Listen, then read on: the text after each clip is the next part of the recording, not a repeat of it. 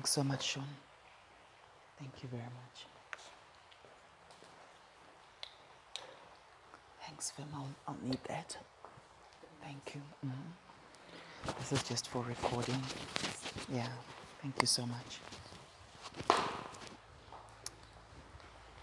Praise God. It's always such a privilege to share with you the gospel. Amen. Father, we thank you for the word of your power and the power of your word. We thank you for this wonderful congregation. We thank you for these precious people. We thank you for what you want to do in our hearts and in our lives in this season. And the privilege of preaching your word. In Jesus' name, amen. It's exciting just hearing Pastor Wim talking about Ignite here.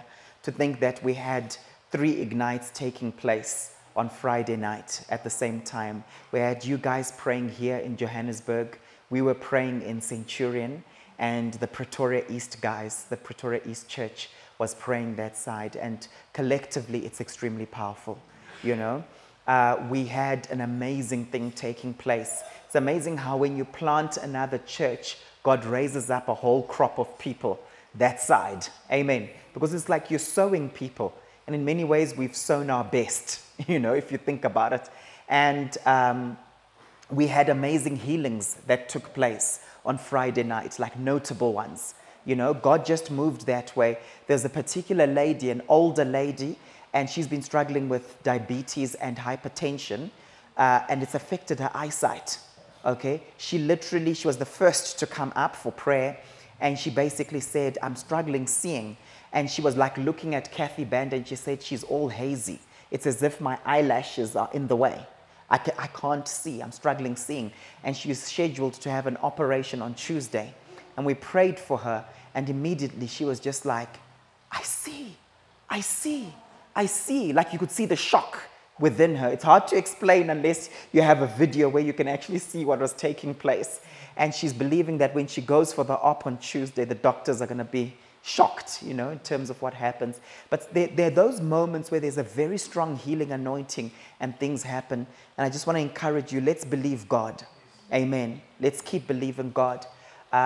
We were praying, you guys were praying for CD, just in terms of what she was facing. She was rushed into hospital a couple of days ago and so on, to do with her heart. And she's in a better space now, but let's continue standing with her. Because I was surprised when I heard about it. I'd never heard about heart stuff with, you know, CD. I mean, look how young she is, you know. She's a young mother, a young wife, you know, to Kotso. Let's believe God. There was a time a number of years ago, someone came. It was in one of the churches we were pastoring. It was Sumbaya's mom. Some of you remember Sumbaya. It was Sumbaya's mom. And she was scheduled to have, I don't know if it was a triple bypass. Is there a double bypass? Was it just triple? All right. She was scheduled to have that op that week, you know, coming up. And we prayed for her, the whole congregation. And what happened was the testimony came back where the doctors basically said, you didn't need to have an op anymore, okay? And they went through a whole process of thinking maybe the diagnosis that had been made 17 years ago was wrong. You know, that's how they were thinking. They're thinking, maybe I didn't have heart issues all this time. And I remember Sue coming to me and saying, you know what, I think that was our unbelief. My mom was actually healed and she didn't have to have the op, you know. So we've seen God move very powerfully, and let's continue believing him for great miracles in this place.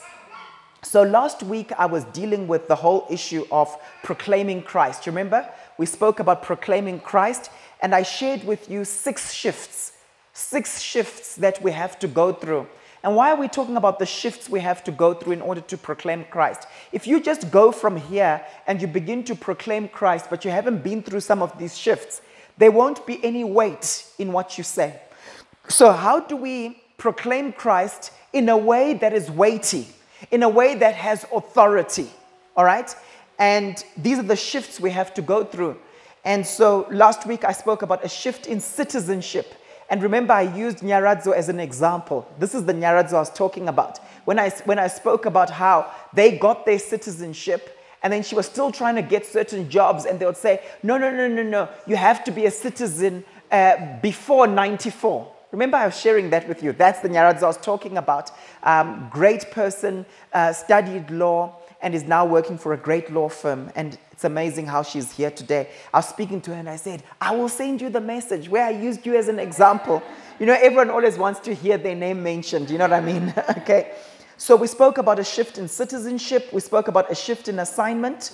We spoke about a shift in association. We spoke about a shift in what you confront. We spoke about a shift in what you do or how you respond to situations. And then we spoke about a power shift. And I know at Ignite, you guys prayed through these. So I want to give you the next 6. Are you happy to hear the next 6 in terms of shifts? The next one, number 7, there's a shift in your love for the word. When you're someone who's used by God to proclaim Christ, there's a shift in your love for the word. We see in Acts chapter 17, verses 11 to 12, the Bereans.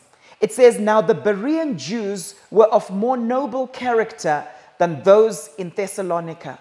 Why were they of more noble character? It says, for they received the message with great eagerness and examined the scriptures every day to see if what Paul said was true.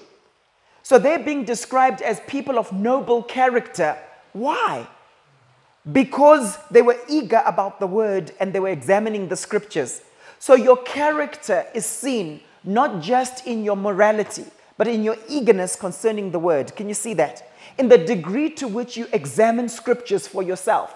So for example, people of character, after they've heard a message like this, they go home and they look at the scriptures. They unpack them for themselves. They talk about them to each other. Just like in the Old Testament, it says, speak the scriptures to your children. Make sure that they're written on their hearts. That's an element of Christian character. All right? They examined the scriptures every day to see if what Paul said was true. It wasn't from a place of being skeptical. It was from a place of being eager concerning God's word. Remember when Paul was explaining these things, he wasn't taking out a Bible. They didn't have a New Testament at the time. He was basically explaining it from his heart as he understood it. So these guys were saying, okay, you're quoting this from Leviticus. You're quoting this from Numbers. We want to go and check it out for ourselves. And that's when they went to the scriptures and examined themselves. So receiving the word eagerly and examining the scriptures are a sign of noble character. What's your relationship with the word today? The word is so powerful that it touches a diverse group simultaneously. Why do I say this? Because it shows us here that in the book of Acts, remember there was a wide group of people that he had been preaching to. And it says that the Berean Jews were of more noble character. So the Berean Jews in particular went and examined the scriptures. But remember, he was speaking to a diverse group of people. The word that is proclaimed from this place, the word that you proclaim as you go out from here, needs to touch a diverse group of people. They say that when you preach the gospel, be like Billy Graham. Billy Graham, when he preached the gospel, would literally preach it so that a 14-year-old could understand it. Isn't that powerful? A 14-year-old could understand it.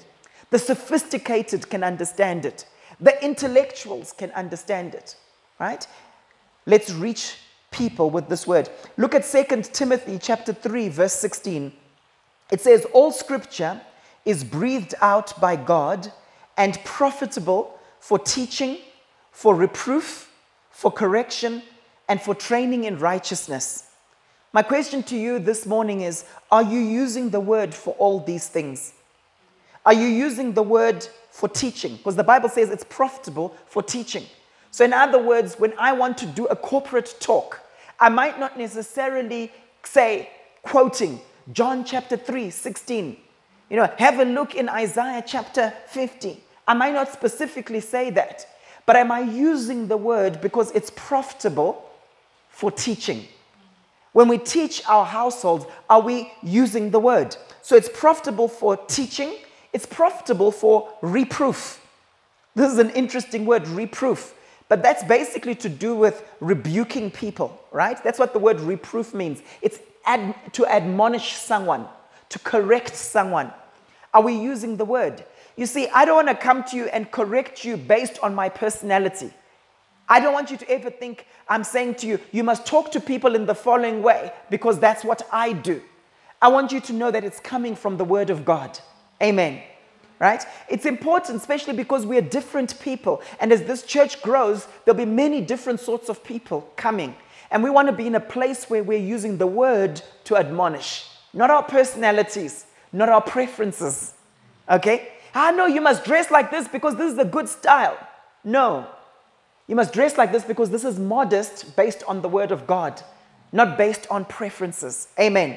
Are we using the Word? It says for teaching, for reproof, for correction, and for training in righteousness. How many of you know that for us to walk as disciples, we have to be trained? We have to be trained. What is training and how is it different from teaching? Because they use the word teaching, that it's profitable for teaching, but he also uses the word training. What's the difference between teaching and training? Teaching is the passing on of knowledge. Okay? Teaching is where you take knowledge, the knowledge you have, and you pass it on to people. Now, good teachers are able to break it down so that people understand. All right? That's what a good teacher does. They can take complex things, complex mysteries, right? And they make them simple and easy for people to understand. But what is training? Training is show me how. How many of you here are how-to people? You know, there are a lot of people who are how-to people. Paul, show me how. Show me on Monday, how should I do it? I'm a practical person. I'm pragmatic, and I want to know how. So God has called us not just to be good teachers, but also be good trainers. And that's very important, okay? So are you using the Word for all these things? The Word should be our basis for rebuking people. All right? In Hebrews chapter 4, verse 2, it says, for we also have had the gospel preached to us, just as they did. But the message they heard was of no value to them because those who heard it did not combine it with faith. Again, it's not just about saying, I love the word, I'm a Bible person. It's about taking that word and mixing it with faith. This is crucial. Because if you don't mix it with faith, it will have no effect over you. Simple as that. And that's why sometimes you can listen to one person preach a message and you can listen to another person say exactly the same thing. And you're like, but why was it so powerful when this other person spoke? It was mixed with faith.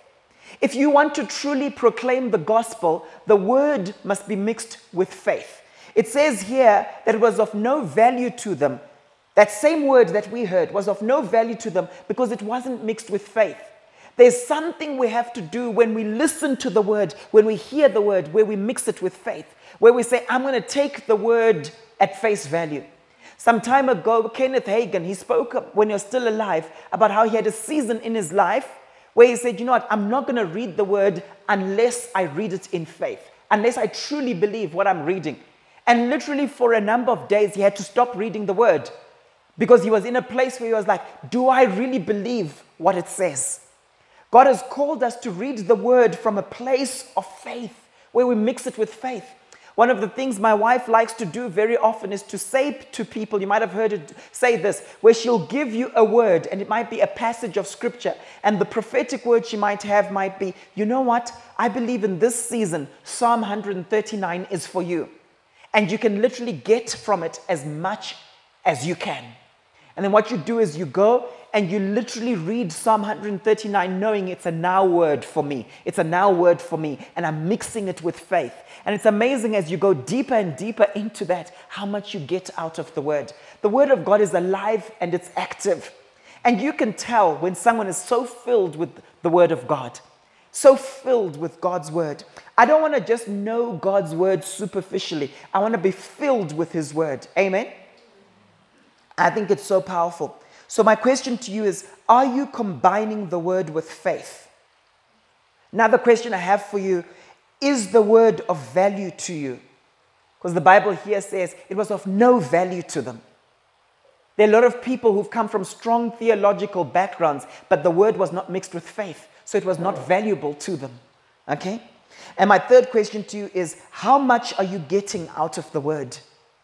These great and precious promises that we have, how much are you getting out of the word? You know, for every message, you can use this pattern where the first thing you do is to do with the head.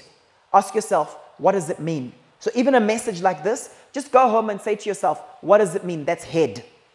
And then heart, what is God saying to me now? And he'll be saying different things to us, won't he? Different things will jump out for different people, right? So there's head, what does it mean at an intellectual level? Then there's heart, what is God saying to me now? I'm shocked by the number of people after I've preached a message, sometimes a couple of weeks later, they'll say, yeah, because I remember when you preached about such and such. And I almost feel like this person is misquoting me. I don't remember actually saying that. I didn't say it like that. But that's what they heard. And sometimes that's what the Holy Spirit does. Right? And you think that's what the preacher said. But no, God by his Spirit took your words. And what did he do? He remixed it for that person. Yeah, I remember when you said we must do this and this. I'm thinking, dude, I don't remember saying that. But if it's what the Holy Spirit said, then that's cool. Right? And then the third one is hands. What can I start doing differently in response? And those of you who are small group leaders or you share these things with people, give them this as a guideline. Head, what does it mean? Heart, what's God saying to me now? And then hands, what can I start doing differently in response to the word that I heard? Amen. All right. So let's do that. Proclaiming the word and mixing it with faith and eagerness is super duper powerful. So that is the seventh shift. The eighth shift, there's a shift in perseverance. There's a shift in perseverance. When I think of perseverance, I think of an interesting word in scripture. It's the word long-suffering. And some time back, some of you might have heard me preach on this thing, long-suffering. And I shared with you the Greek word, and it's makrothumos in scripture. That's long-suffering. It's the word we translate patience, just being patient, but long-suffering, makrothumos. Makro actually means distant or far. And thumos talks about passion and suffering, right? Trials, tribulations. So it's basically being able to experience suffering for a long time, right? You're persevering. People who run marathons, people who are into ultras. How many of you are into ultras here? Okay? All right? Yes. Just want people to feel included and so on, right? Ultras. I don't know why people do that to themselves. I didn't say white people. I said why people do that to themselves. I know a guy called Rantle. I actually know a guy called Rantle. In about 2012 or so, he did his first, I think it was his first 10K, right? And he goes and he does it. And then he didn't know what an ultra was. And then he did, do you remember there was the city-to-city run from Centurion to Wanderers, okay? And he just basically went and did it. He's one of those all-or-nothing people. I think he fell sick afterwards. Then he was told, and this was about a year later, hey? He just did, or a number of months later. Then he was told, oh, you qualify for Comrades now and so on. It's like, oh, okay. And then he started doing Comrades and the rest is history, okay? And his name is Rantle. Interesting guy that I coach, right? But what is makrothumos? It's long-suffering. People who do the Comrades, they suffer for a long time and they're able to do so, okay? My wife today is preaching on a biblical view of sport and media and art. And one of the things about sport, it helps you to suffer for a long time. It gives you that discipline to just keep pushing through. And then you translate that to other areas of your life. But today what I've seen is a lot of people don't have backbone. If we want to be people who proclaim Christ, to proclaim Christ in this city, we need perseverance. To plant a church in Joburg, we need perseverance. There are a lot of people, they go for 3 months, they don't see people coming, and what happens? They literally give up. But if you've got that experience, what do you know? You know when it comes to planting churches, you find that there's a spiritual test that God gives you. Are you going to prepare hard? Are you going to lead worship hard? Are you going to usher hard, even if there's just a handful of people coming? And then what happens? God sees that you've been faithful with small, and then he entrusts you with more. A lot of spiritual progress when it comes to evangelism and outreaches is to do with stewardship. Amen. And I see here a powerful principle when you see Paul and how he dealt with outreach. In Acts chapter 17, verse 16 to 17, it says, while Paul was waiting for them in Athens, he was greatly distressed to see that the city was full of idols. What is distressing you today? Are you distressed by the idolatry in Johannesburg? He was distressed by it. Now, he could have given up. He could have been like, these people are so ungodly. I'm not interested. But what did it cause him to do? His distress caused him to act. Great leaders have a bias toward action. That's to do with perseverance. Let me just say something. Perseverance is linked to resilience. And you know what resilience is? It's the ability to cope in the face of difficulties and emerge from adversity stronger and more resourceful. That's resilience. A simple way of looking at it is resilience is the ability to bounce back. So he was distressed by the idolatry he saw, but it caused him to be focused on what he was called to do and to become even better, as opposed to, oh, this is terrible. Oh, my boss is terrible. Oh, the people I work with, oh, they're all terrible. Woe is me. Remember Elijah when he thought, I'm just by myself, and he had to be encouraged, right? That there are others that are still for God, right? When you're a resilient person, you continue to experience joy in tough times. The troubles that you face in life don't rob you of your joy.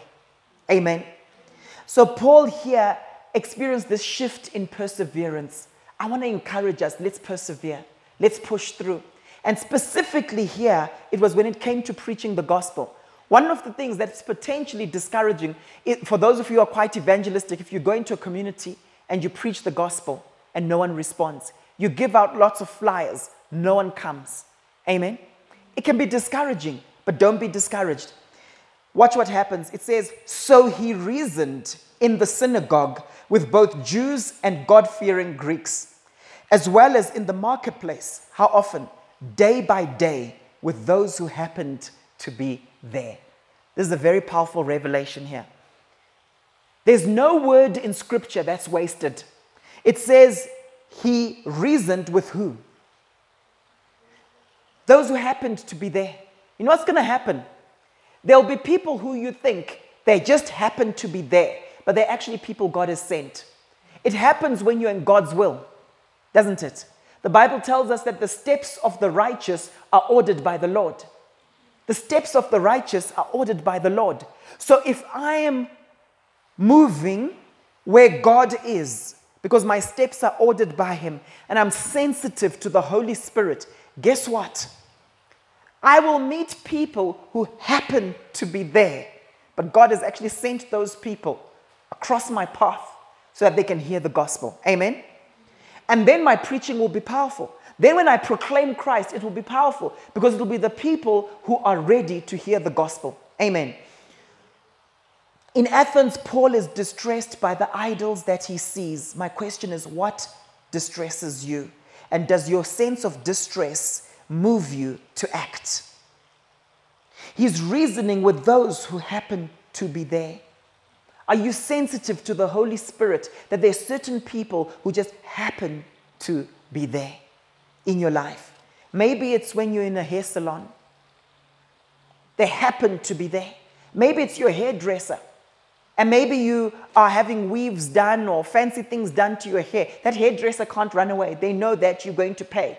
I don't know, when you go to the barber, do you pay before or afterwards? After, hey? When you see that they've done a good job, right? They want you to betal, right? They want that cash. Are you willing to speak to them, right? They happen to be there. When you're in God's will, there will be those who happen to be there but are really sent by God. I want to encourage you to have a growth mindset, not a fixed mindset. What's the difference? You know, very often a lot of people have fixed mindsets about themselves. So what happens is you say to someone, hey, do you want to start learning how to play the guitar? And the person is like, yes, I want to learn the guitar. And then they start, and then what happens? They come across a roadblock or an obstacle, and they give up. And their mindset is, I'm not cut out for this. I'm not into this music thing. Who am I fooling? That's a fixed mindset about yourself. And then you give up. But when you have makrothumos, right? You push through. It's long distance suffering. You push through despite the obstacles. And you move to a place of a growth mindset. And a growth mindset is to say, if I keep plugging away and I keep doing this thing and I keep learning, even when I'm facing obstacles, even when I'm preaching to these people, if I find different ways to minister to them, more creative ways to get through to these people. Sometimes it happens when you're ministering to kids like Sunera and the others, right? What happens? You need a growth mindset for that, don't you? In preaching the gospel. Maybe it's your father, maybe it's your mother, maybe it's your cousin. Try different methods to proclaim Christ to them. And it's amazing what takes place. I remember when my wife was learning how to play the cello. Within a few years, she got to grade 6 cello. But how did she get there? Makrothumos, perseverance. I remember there were times she would come home and she'd say to me, you know what? I'm going to start recording the lessons that I'm having with Paulina. There's a Russian lady in Pretoria who was taking her for lessons, one of the best cellists on the continent. And my wife came home and she said, you know what, I'm taking my iPhone to my lessons and I'm going to literally record those lessons. And I said, my Presh, you're an incremental theorist. It's another term for someone with a growth mindset. Okay, you're thinking incrementally. Because when you're facing obstacles, what are you doing? You're coming up with strategies. You're saying, I'm going to multiply those lessons. And when I'm by myself practicing, I'm hearing Paulina's voice coming through, coming through, coming through. It's a growth mindset. And if you study the science of success, you will see that successful people have a growth mindset. Look how creative Paul was. In Acts 17, verse 24 to 31. Remember, this is a place where there are lots of idols. He doesn't give up or feel sorry for himself. He says this to them, the God who made the world and everything in it is the Lord of heaven and earth and does not live in temples built by human hands. And he is not served by human hands as if he needed anything. Rather, he himself gives everyone life and breath and everything else. From one man, he made all the nations that they should inhabit the whole earth. And he marked out their appointed times in history and boundaries of their lands. God did this so that they would seek him and perhaps reach out for him and find him, though he is not far from any one of us. Now look what he does. He quotes their poets. For in him we live and move and have our being. As some of your own poets have said, we are his offspring. Can you see that the way he preaches to these guys is not the same way he would preach to the Jewish people? Isn't it amazing?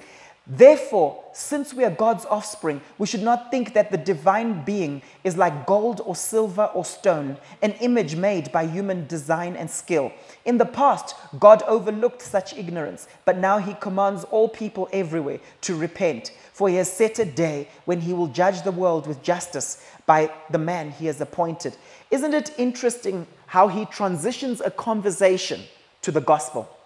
One of the skills we need to have as evangelistic people is how to transition a conversation. Where one moment you're talking about not being lazy and working hard. You're saying that to one of your subordinates at work. Next moment, you're preaching the gospel to them. It's a skill, it's a craft to have. Did you see that he wasn't offensive in how he spoke? I mean, when he was speaking at Athens, he didn't just say, you guys shouldn't be worshiping all these idols. What are you thinking of? Come on. You guys are smarter than this. How come you're worshiping a stone? He didn't insult them. He was so creative. He persevered. How did he do it? He used his creativity where he says, Chew, I see that you guys are so religious.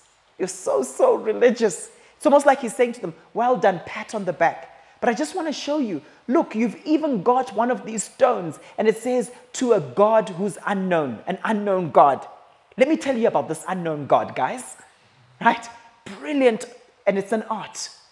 And it's an art. And the mistake some of us make is we just have one way of preaching the gospel. And we're like, yes, at least I obeyed Jesus and I don't feel guilty anymore. God gives us creative ways of doing it. So let's persevere.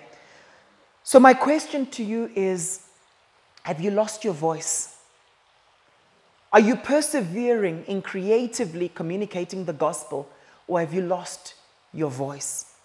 In Acts chapter 18, verse 9, it says, one night the Lord spoke to Paul in a vision, because we all need encouragement. And the Lord said to him, do not be afraid. Keep on speaking. Do not be silent. I want to encourage you this morning. Do not be afraid, Sean. Do not be afraid, Sunera. Do not be afraid, Nyari. Don't be afraid. Keep on speaking. Do not be silent. The enemy wants to silence you, Christelle. The enemy wants to silence you, Tankisho. The enemy wants to silence us. Do not be afraid. Amen. The ninth shift is a shift in motivation and character. It's a shift in motivation and character. Let's unpack this a little bit. In Daniel chapter 5, verse 16 to 17. Sometimes we forget that Daniel was a person of character. Daniel is one of the only people in Scripture where there's nothing negative said about him. You don't hear of Daniel lying or backsliding or slipping into adultery or anything, right? He was a person of character. Often we focus on Daniel's gifting. But you know that when you want to truly proclaim Christ in Johannesburg, people want to know you're a person we can trust. You're a person who's credible. You know, the word credible comes from a Latin word credo, which literally means I trust in or I believe in. That's what that word means. Before you open your mouth, people want to see, is this a person who's sincere? Right? Now watch this. It says, the wise men and enchanters were brought before me to read this writing and tell me what it means, but they could not explain it. This is the king talking, right? Now I've heard that you are able to give interpretations and to solve difficult problems. Have the kings of this world heard that about you? Hey, Malope, I hear that you're a good problem solver. I hear you've got this gift. Right? Just think about that. If you can read this writing and tell me what it means, you'll be clothed in purple and have a gold chain placed around your neck. And you will be made the third highest ruler in the kingdom. Then Daniel answered the king, you may keep your gifts for yourself. It'll be awesome if we had more people in this nation who did that, right? I was talking to a friend of mine yesterday, and he was just talking about the amount of corruption in this country, how blatant it is. He was talking about a particular business deal where the people would even put it in writing, some of the things that they wanted to do. We'll give you this, we'll give you that, etc. You know, there's no shame anymore around it. But I find this interesting. It says, then Daniel answered the king, you may keep your gifts for yourself and give your rewards to someone else. Nevertheless, I will read the writing for the king and tell him what it means. Isn't that so powerful? Isn't that so powerful? Someone of such character, you can't sway this individual. There's no fear of man in him. You can't buy him. He's outside the matrix. Wouldn't it be wonderful to have more people who are outside the matrix? Okay? You can't box them, right? Do you know that in about the 1700s, 1800s, in the United States, there were cases of elders. There was one particular elder in a particular church who was stepped down because they said this person is greedy.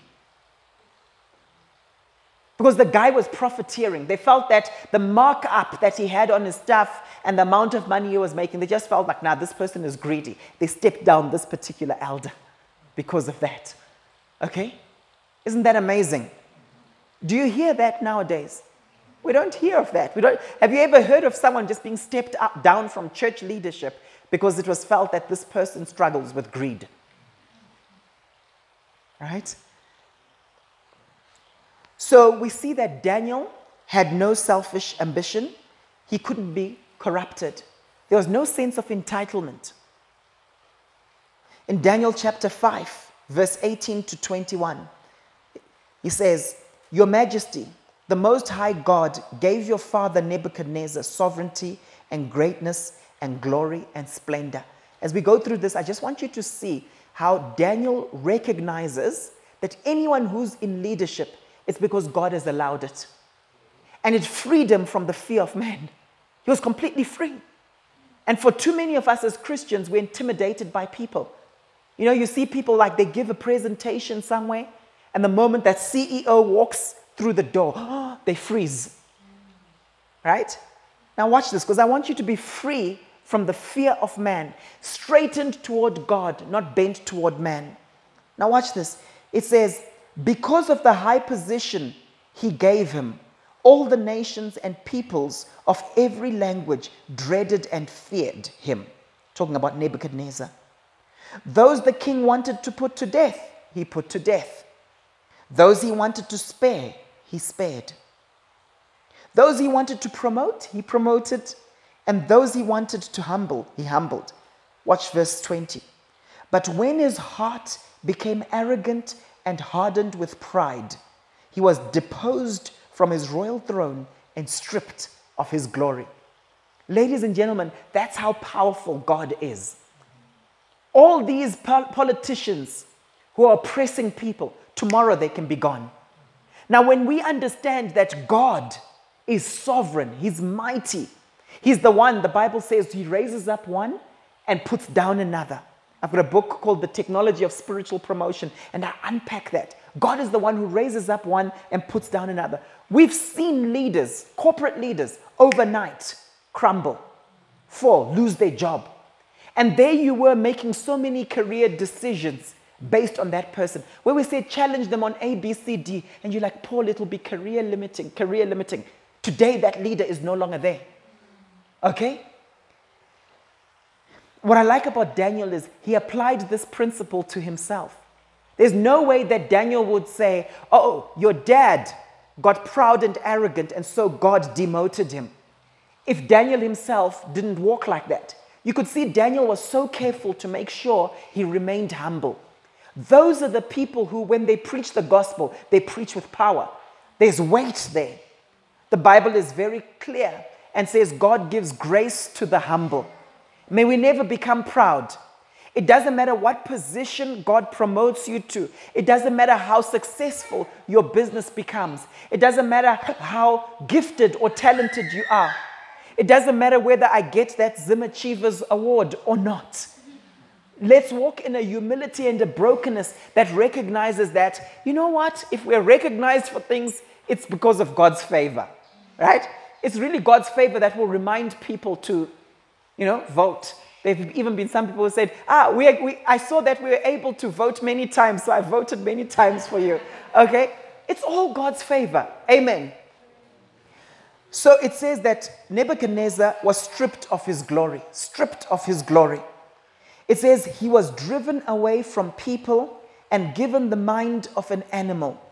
People would find it difficult to remind a king's son about what happened to his dad, right? He lived with the wild donkeys. You'd actually think, are you dissing my dad? He lived with the wild donkeys and ate grass like the ox. If something has happened to one of your parents and so on, I don't want to be the one to remind you of it. You know what I mean? But he wasn't intimidated. He wasn't intimidated. And his body was drenched with the dew of heaven until he acknowledged that the Most High God is sovereign over all kingdoms on earth and sets over them anyone he wishes. Anyone he wishes. I don't care who's in power today. Tomorrow they can be gone because that's how mighty God is. Amen. Now we have to be careful the types of prayers that we do pray. There's a particular guy. He's actually a prophet in Nigeria. You might have heard of him, Tunde Bakare.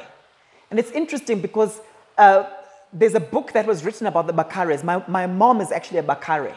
And it's interesting because there was a book written about the Bakares because they started down here in South Africa. And when there were all those Zulu wars and so on, Defekani and so, etc. And people moved up. They didn't just stop in Zim with Lobengula and the guys. They actually continued right up Africa. So there's a whole book where there's some Bakares up in Egypt and so on.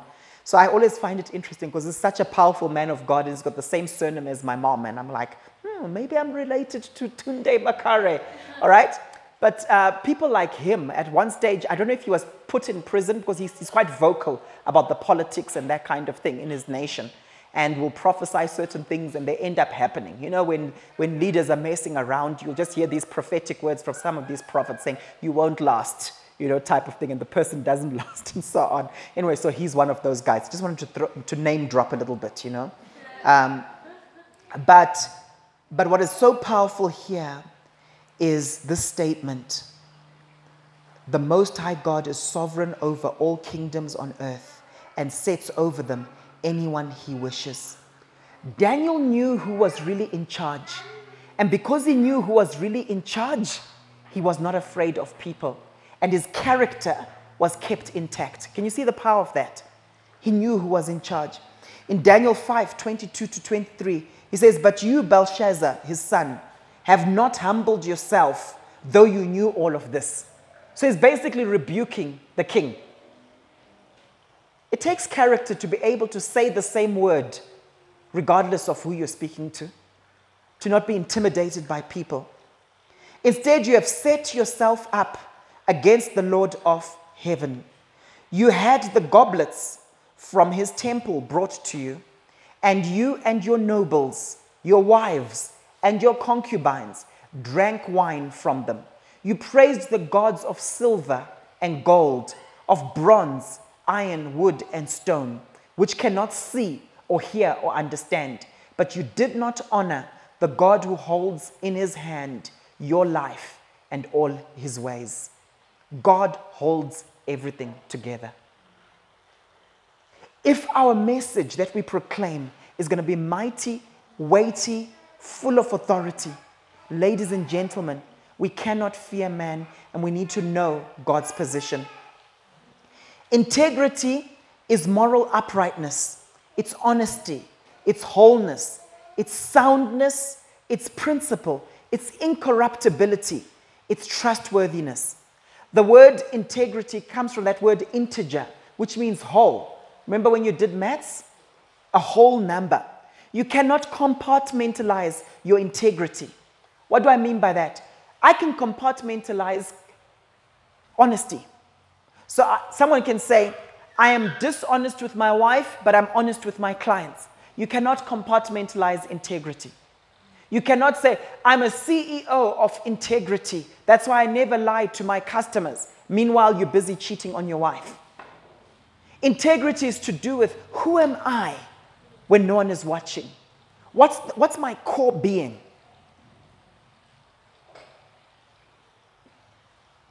The opposite of it is guile. You know, when someone is insincere, when someone is duplicitous, when someone lives a double life. One of the sad things is we're seeing that in churches a lot, where people are literally living double lives. They're one way at church, there's someone else elsewhere, right? That's what we call duplicity. I like the way in John chapter 1, verse 47, Jesus saw Nathanael approaching, and he said of him, here's a true Israelite in whom there is no guile. In other words, nothing false, no schism within this person. There are 4 dimensions of character that I want to unpack with you, because this is so crucial when it comes to being people who proclaim Christ. The first one is self-discipline. To be a true person of character, it requires self-discipline. Self-discipline is the ability to do what's right, even if you don't feel like it. That's what self-discipline is. It's doing what you've pre-decided is best for you to do. You continue doing that particular thing, even when you don't feel like it. Regardless of your emotional state, you do it. Number 2, core values. People of character are people of core values. What do we mean by core values? You've got a code for everything that you do. You've got a code if you're a guy. This is how I relate to people of the opposite sex. If you're a girl, this is how I relate to people of the opposite sex. It's a code you live by. It's a core value. These are the people I do business with, and these are my non-negotiables. If this person doesn't fit this, then I won't do business with them. You've got core values that manifest in your marriage, how you relate to your spouse. They manifest in how you do business. They manifest in how you talk to people, how you carry yourself, how you deal with your extended family. Okay? So when we're talking about character, we're talking about self-discipline. We're also talking about core values. Then number 3, we're talking about a sense of identity. This is a realistic self-image based on who you are in Christ. Right? That's your identity. Have you noticed something in Scripture? We tend to do things because of our self-concept. If I believe I'm a cow, when you go and eat the nice vintage tower treats that they're going to give us afterwards, that I'm sure you're looking forward to, I'm going to go and look for grass to eat. because you always live out your self-concept. That's why when there was sexual immorality, when Paul wrote to the Corinthians and he addressed it, he didn't just address it from a behavioral perspective. He didn't just say, naughty, naughty, naughty, stop doing this and stop doing that. What did he do? He challenged their identity. He said, do you not know that your body is the temple of the Holy Spirit? He spoke to them about their identity. If I know that my body is the temple of the Holy Spirit, there's certain things I'll do with my body, there's certain things I won't do with my body. Amen? All right? So your identity is crucial. When someone has got low self-image, an inferiority complex, they end up doing all sorts of things they would ordinarily not have done because of how they see themselves. Why did you do that? I was afraid of losing him. Why did you compromise in this particular area? I was afraid of what he would think of me. Can you see, in terms of that person's self-image, there are gaps. And those gaps affect their morality. Your theology and your self-concept will always affect your morality. Okay? Then the fourth dimension of character is emotional security. Emotional security. This is the capacity to be emotionally stable and consistent. Emotionally stable and consistent. Have you noticed that there are many people who are like generally fine until you push that button? Have you noticed that there are many people who are generally okay until you throw some curveball into their lives? Okay? So when you're now describing the person, people say, what do you think of that person as a Christian, as a believer? They're really fine, but I just wish they were more consistent. They don't seem to be emotionally stable. Emotional instability will cause you to sin. A lot of people who are addicted, substance abuse, is because of emotional instability in their lives. And friends, all these things I'm mentioning, these four dimensions of character, they will affect the weight and the authority you have when you proclaim Christ. If people have just seen you yesterday losing it with people, right? Because you lose it over small things, tiny things, it affects the weight you carry when you proclaim Christ. One of the things that gives you authority as a leader, I'm not talking about authority that's from people, I'm talking about authority from God. One of the things that gives you authority as a leader is being able to remain calm under pressure. Emotional stability. It's part of emotional intelligence. From time to time, I'll have people in some of my workshops and you hear them saying, do you know what I appreciate about our leader? I love the way she's so calm when we are all stressing. One of the things that establishes you as an effective leader who has a voice to proclaim Christ in people's lives is being able to remain calm under pressure. Amen. You know, one of the things about integrity and character, some research was carried out years ago, in the 80s, around that time, for many, many years, was carried out, and they found that this is the first thing people look for in leaders. People were asked the question, what do you look for from someone who you're going to follow? And guess what they said? Top thing. It was words like honesty, integrity, I can trust you, authentic. It was those words. Because before people hear you cast vision, before people hear you do fancy things and see you do fancy things and see how gifted you are, they want to know you're not a bootleg, you're not fake. Let's be people of integrity. Amen. Shift number 10. There's a shift in anointing. How do you know God has anointed you in a particular area? The stuff comes easily. The stuff comes easily. Okay? It's natural. You can see Christelle over there. You can see she's anointed in terms of worship leading. You can see the moment she gets up. You know, you can be talking to Christelle and sometimes you're chatting to her and you can see she feels there's a shy side to her at times, even though she's a strong character, or you can see she's, but the moment she gets up and she's now leading worship, you can see it's like a fish swimming, isn't it? She's comfortable, dancing away there, etc. How do you know God has anointed you for a particular thing? There's an ease to it. There's a grace. You're not trying to force things. Amen? And what happens is, if we want to proclaim Christ, let's proclaim him in our space of anointing. Let's ride on that thing that he's anointed us for. In Daniel chapter 2, verse 19 to 23, and then verse 27 to 28, we see how Daniel was anointed. It says, during the night, the mystery was revealed to Daniel in a vision. How many of you want mysteries revealed to you? It requires an anointing. Then Daniel praised the God of heaven. So he's praising God. And I won't go into that. I won't read that. But look at verse 27. Daniel replied, no wise man, enchanter, magician, or diviner can explain to the king the mystery he has asked about. But there is a God in heaven who reveals mysteries. I believe that God is taking us to a place where we are so strong in the prophetic anointing that people would rather come to the church than go to these diviners and fortune tellers. And the reason why people are still running to the counterfeit is because they haven't seen the full manifestation of the prophetic gift in the church. Amen. One of the things about the anointing is that it will draw people. It will draw people. People want to experience the supernatural. People want to see that, you know what, this isn't just your intellect functioning here. There's something on you that's at another level. I was actually very blessed recently. I was in one of the main banks and I was sitting with a person coaching them. And this particular lady is Hindu, is from a Hindu background.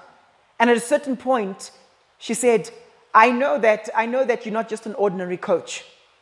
I know that you operate, there's some higher power functioning through you. I was very blessed that she said that she recognized that it wasn't natural wisdom functioning.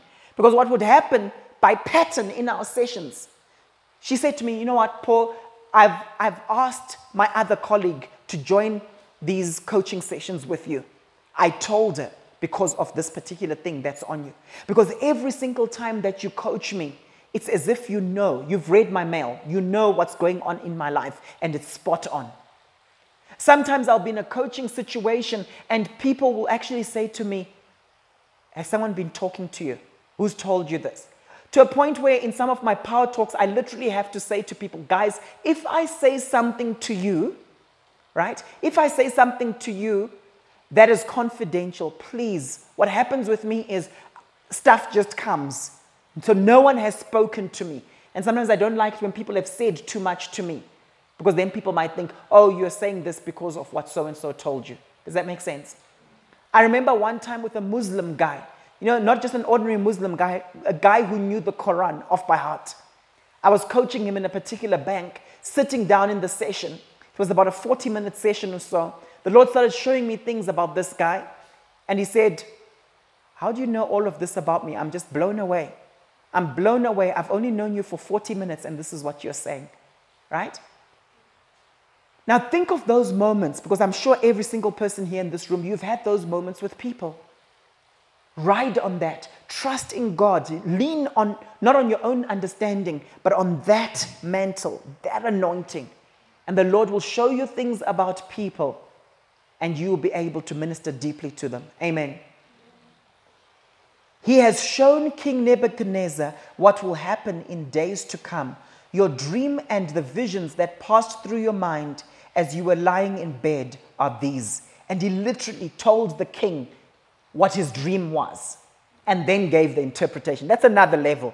He wasn't just giving the interpretation. He says, this is what you dreamt about and this is the interpretation. May God use us in that particular way. The Bible says we have the mind of Christ. Amen. Let's function prophetically so that people don't have to keep running to fortune tellers and dodgy people out there. Amen. In Daniel chapter 1, verse 17, I love this. I love this. To these 4 young men, God gave knowledge and understanding of all kinds of literature and learning. And Daniel could understand visions and dreams of all kinds. This is such a powerful statement. Because the revelation and understanding the Lord wants to give us as we proclaim Christ, it's not revelation limited to so-called spiritual things. Nyari, God can give you understanding of the legal arena.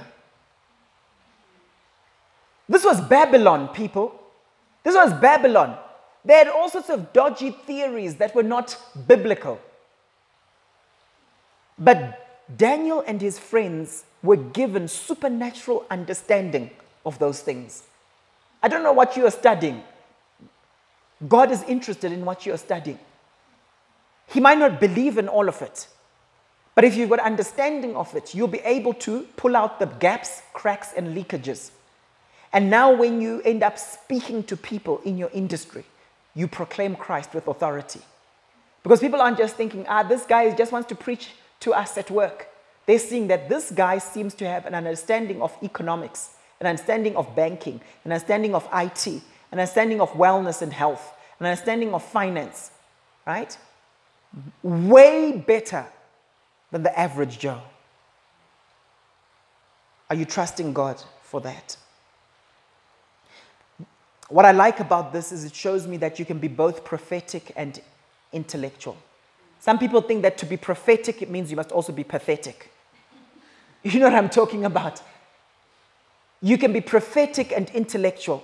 And that's why people are confused by us sometimes. Because they're like, huh? But you guys, you're strongly intellectual in these contexts. But then there you are. Shandai, driving my Hyundai until I die. And things are happening in your meetings. You can carry both.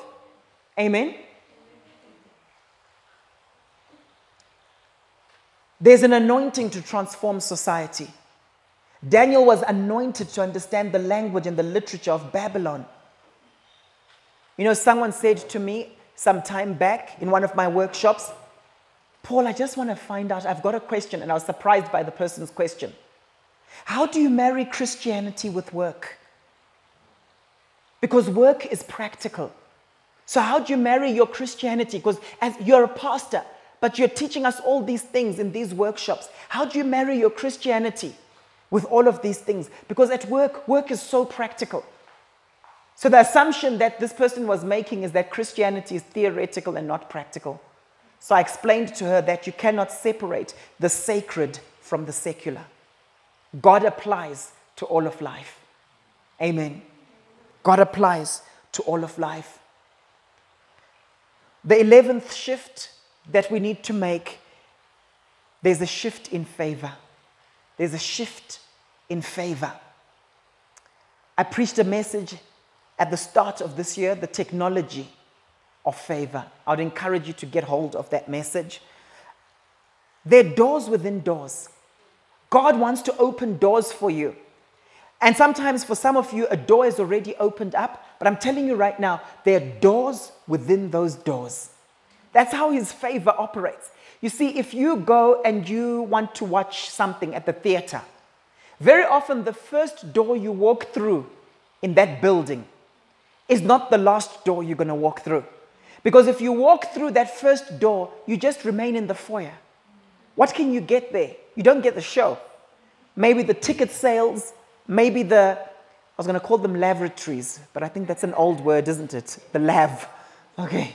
That's from like the 60s or something. I don't know where I got that word. The restrooms, okay? Or maybe the teas and the coffee, right? But if you want to experience the benefit of the theater, the drama, the movie, whatever it is, you need to walk through the next doors.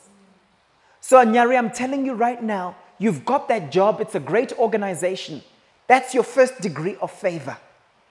I'm telling you right now, because you're working for that organization, there are doors within that door. There are doors for you within that door. And the mistake a lot of people make is they have a breakthrough that they're longing for, and they're grateful to God, so they're like, okay? You buy that franchise, and you're like, God wants us to be people with clout. I remember with you, Tankisho, you experienced it, isn't it? You experienced it when we're in a situation she's trying to remember. I'll remind you. I remember her experiencing a breakthrough where she sowed a significant amount financially, and she was believing God for such breakthrough in her life. And I remember she was in a situation where she received a promotion. Then shortly afterwards, I remember prophesying over you, and I just said, you know what? There are multiple levels of promotion that you're going to experience. Around all that time, I might be getting the order wrong, But I remember she then got a new job, new organization, got into a place where she was now leading a particular team of people, right? She wasn't just in a situation where she was a specialist. She now had people reporting to her. There were doors within doors. Amen. Okay? Let's believe God for that in our lives. In Daniel chapter 1, verse 9, it says, "Now God had caused the official to show favor and compassion to Daniel." All the things that Daniel was doing, it wasn't just because he was a person of character. He was a person who was walking in divine favor. It's not natural to have kings come and just say, "Hey, if you interpret this dream, you'll be third in command." I'm talking about a quantum leap in promotion. In my message, I think it was the message on technology of favor, I shared an example of a particular lady who I was coaching in a particular bank. She was probably at senior manager level, right? But she was in a situation where she basically wanted a promotion. She said to me, "Paul, you know what? There's this opportunity, but they've now given it to one of my colleagues." And she said to me, "But my colleague is one of those people where I don't think I can learn anything from him. He doesn't pitch up for certain meetings. I have to explain to him that this is what we covered in the meeting." So this colleague of hers, and some of the things she felt were racial that were taking place, this colleague of hers then gets the job. She didn't feel she could end up reporting to this person, so she moves, lateral move to another area in the particular bank, right? Remained like that for a few months. But before she made that lateral move, I said, "Keep your heart right." She was a Christian, strong Christian. And I prophesied over and I made a decree. And I said, "You know what I'm seeing over you? I'm seeing multiple promotion. You're going to skip levels, but keep your heart pure and right. But I see you skipping levels." While she moved across laterally, she then has the CEO of the particular bank in that group go to her and say, "Can we have tea?" And basically, this CEO offers her a CEO position in that particular banking group. She quantum leaped. And I'm telling you, this is just within a matter of months. This is not like after a few years or whatever. This is within a matter of months. And she's now CEO of that division. It's favor.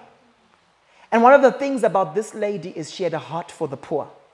She just loves doing stuff for the poor and the marginalized. That's favor. But what did it take? You know what the Bible says? The Bible says that if you believe in my prophets, what will happen? You will prosper. Are you mixing the word, not just the written word in Scripture, but the preceding word, that prophetic word, that decree? Are you mixing it with faith? That's where breakthroughs happen. I've seen it happen with people in our church. I can tell you story after story after story. Now God had caused the official to show favor and compassion to Daniel. Favor goes with compassion. How many of you have experienced recently someone just loving you to bits and liking you, but you can't explain it? You can't explain it. Nyari was telling me earlier on that it's amazing. You know, she's there, she's doing her articles at this particular firm and so on, her legal articles, etc. And she says, people are just talking to me like I'm their friend and stuff. Those of you know what happens at a lot of law firms, people treat you like a skivvy.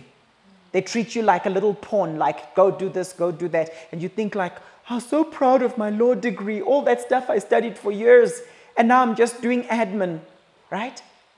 That's favor. I find it interesting when God's favor is on your life, He will cause certain people to show you compassion. See, often when we think of favor, we just think, I was promoted, I was given a freebie. But it's also to do with compassion.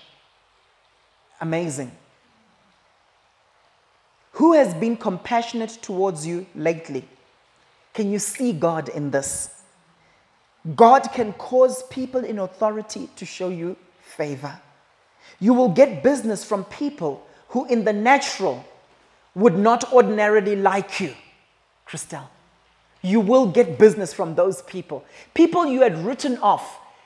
You know what we tend to do in business? We reject ourselves before we can be rejected. So we suss out people and we're like, I don't think they'll like me. You go, you go, you go. And then we lose out an opportunity because we didn't have that discernment that no, God's favor is upon you. And he will cause those people who in the natural would not ordinarily like you, all of a sudden they're like, I want to work with you and just you.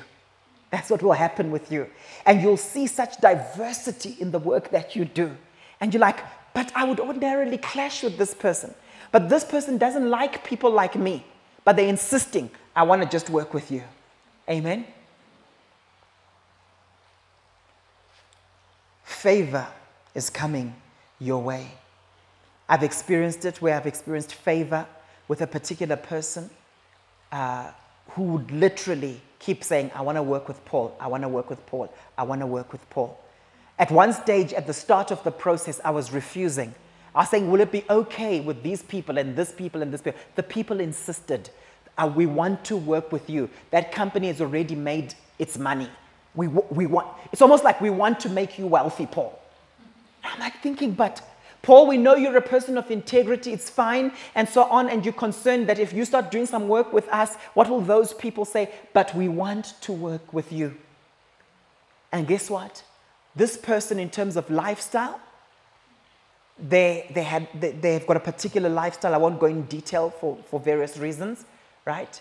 That I'm completely against. And secondly, the person is also an atheist.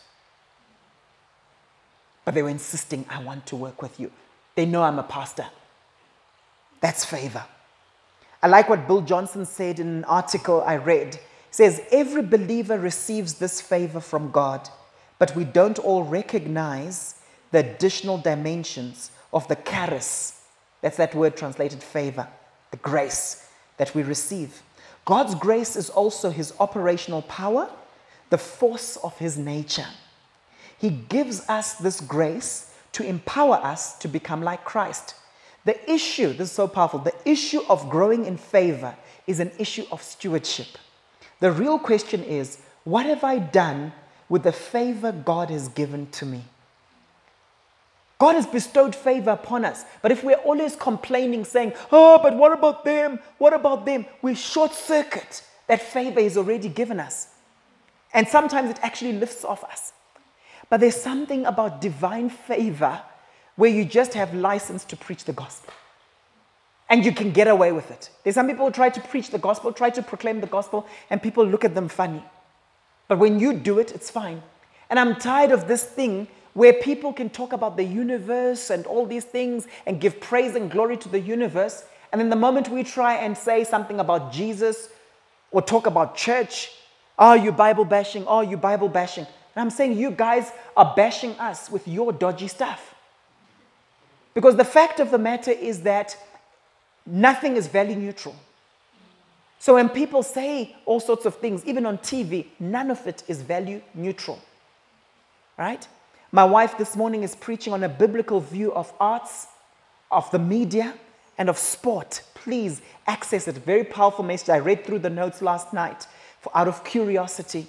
But what is interesting for me is often we watch TV programs and we allow them to entertain us, but we would never allow those people to set foot in our house. But through the media, we let it in. All under the name of entertainment. Entertain us. Ah, no, it's just a movie, right? Anyway, don't get me down that path, right? God has given us favor. Let's walk in it. Finally, the 12th shift. There's a shift in competence. There's a shift in competence. If we want to influence people, we need to be good at what we do. And I know I've touched on this before, but I want to keep reinforcing it.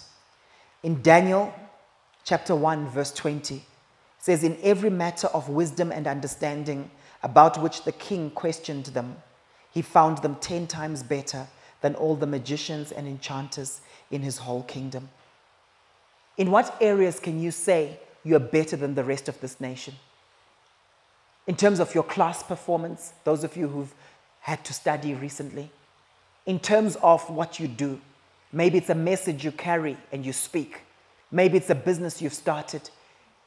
Sean, I know Sean is 10 times better, even as a manager in the bank that he works for. I know he's 10 times better because I know Sean. All right? God has called us to be 10 times better. And it's not 10 times better in the stuff we like to do. Look what it says. In every matter of wisdom and understanding about which the king questioned him. So the stuff that is relevant to the world, the stuff that they're interested in, where they need answers, are you 10 times better? When your boss comes and asks you, hey, Wimby, Vim, whatever they call Pastor Vim at work, all right? I don't want to say too much because of confidentiality and that kind of thing. But I know that at her workplace, she's the go-to person for lots of things that are above her pay grade. How many of you know what I'm talking about? Things where people should be going to certain senior people, senior to her. They go to her because they know she'll give them the answers. Amen? My question is, are you 10 times better? I didn't say 5 times better. I didn't say 2 times better.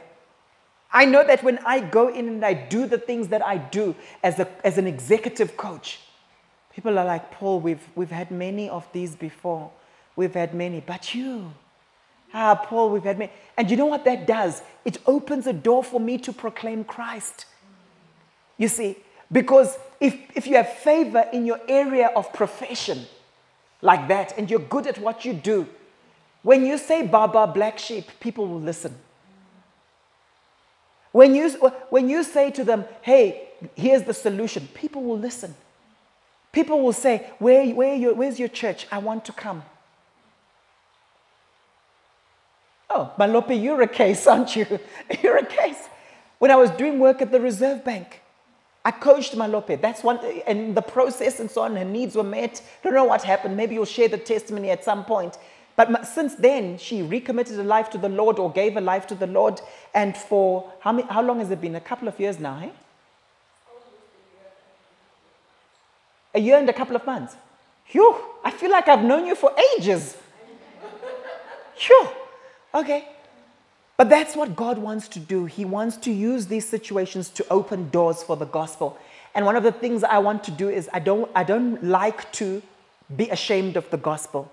So I will first come in with my stuff, and then at a certain point I'll mention to people I'm a pastor. You know what I mean? I want them to see that pastors can also be clued up. Amen? And when they see the revelation, I want them to know where it's coming from. I don't want them to think like I'm just one of those new age guys who's trying to do his thing. Amen? I want them to know the source of the supernatural wisdom. We must proclaim Christ and not be ashamed of the gospel.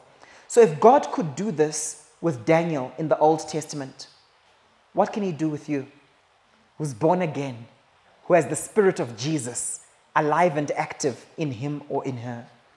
Are you ready for the questions that kings might ask you?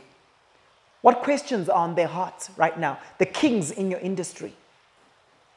Daniel's competence and gifting resulted in the kings praising God. You found Nebuchadnezzar basically saying, oh, guys, you know what? We need to worship this living God that Daniel serves. He's the true God. Amen. Let's pray. Father, we thank you for what you're doing in our midst. And we thank you, Lord, that you're calling us to proclaim you in all these dimensions. Lord, we open our hearts so that we might be used by you to proclaim Christ. I pray for an activation right now of the favor of God over the people of God. I pray right now for an activation, Almighty God, that we would walk in the anointing, that we would walk in competence, that we would walk at new levels of perseverance, makrothumos, that long distance suffering, that we would have a growth mindset and not a fixed mindset. I pray, God, that this word that I've preached will be mixed with faith, and we will experience the fruit thereof. I pray this in Jesus' mighty name. And the people of God said, amen and amen and amen. God bless you all.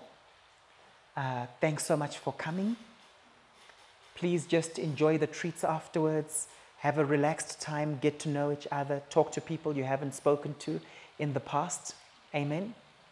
And we'll see you at Josie Fridays. Josie Friday. Amen. On Friday.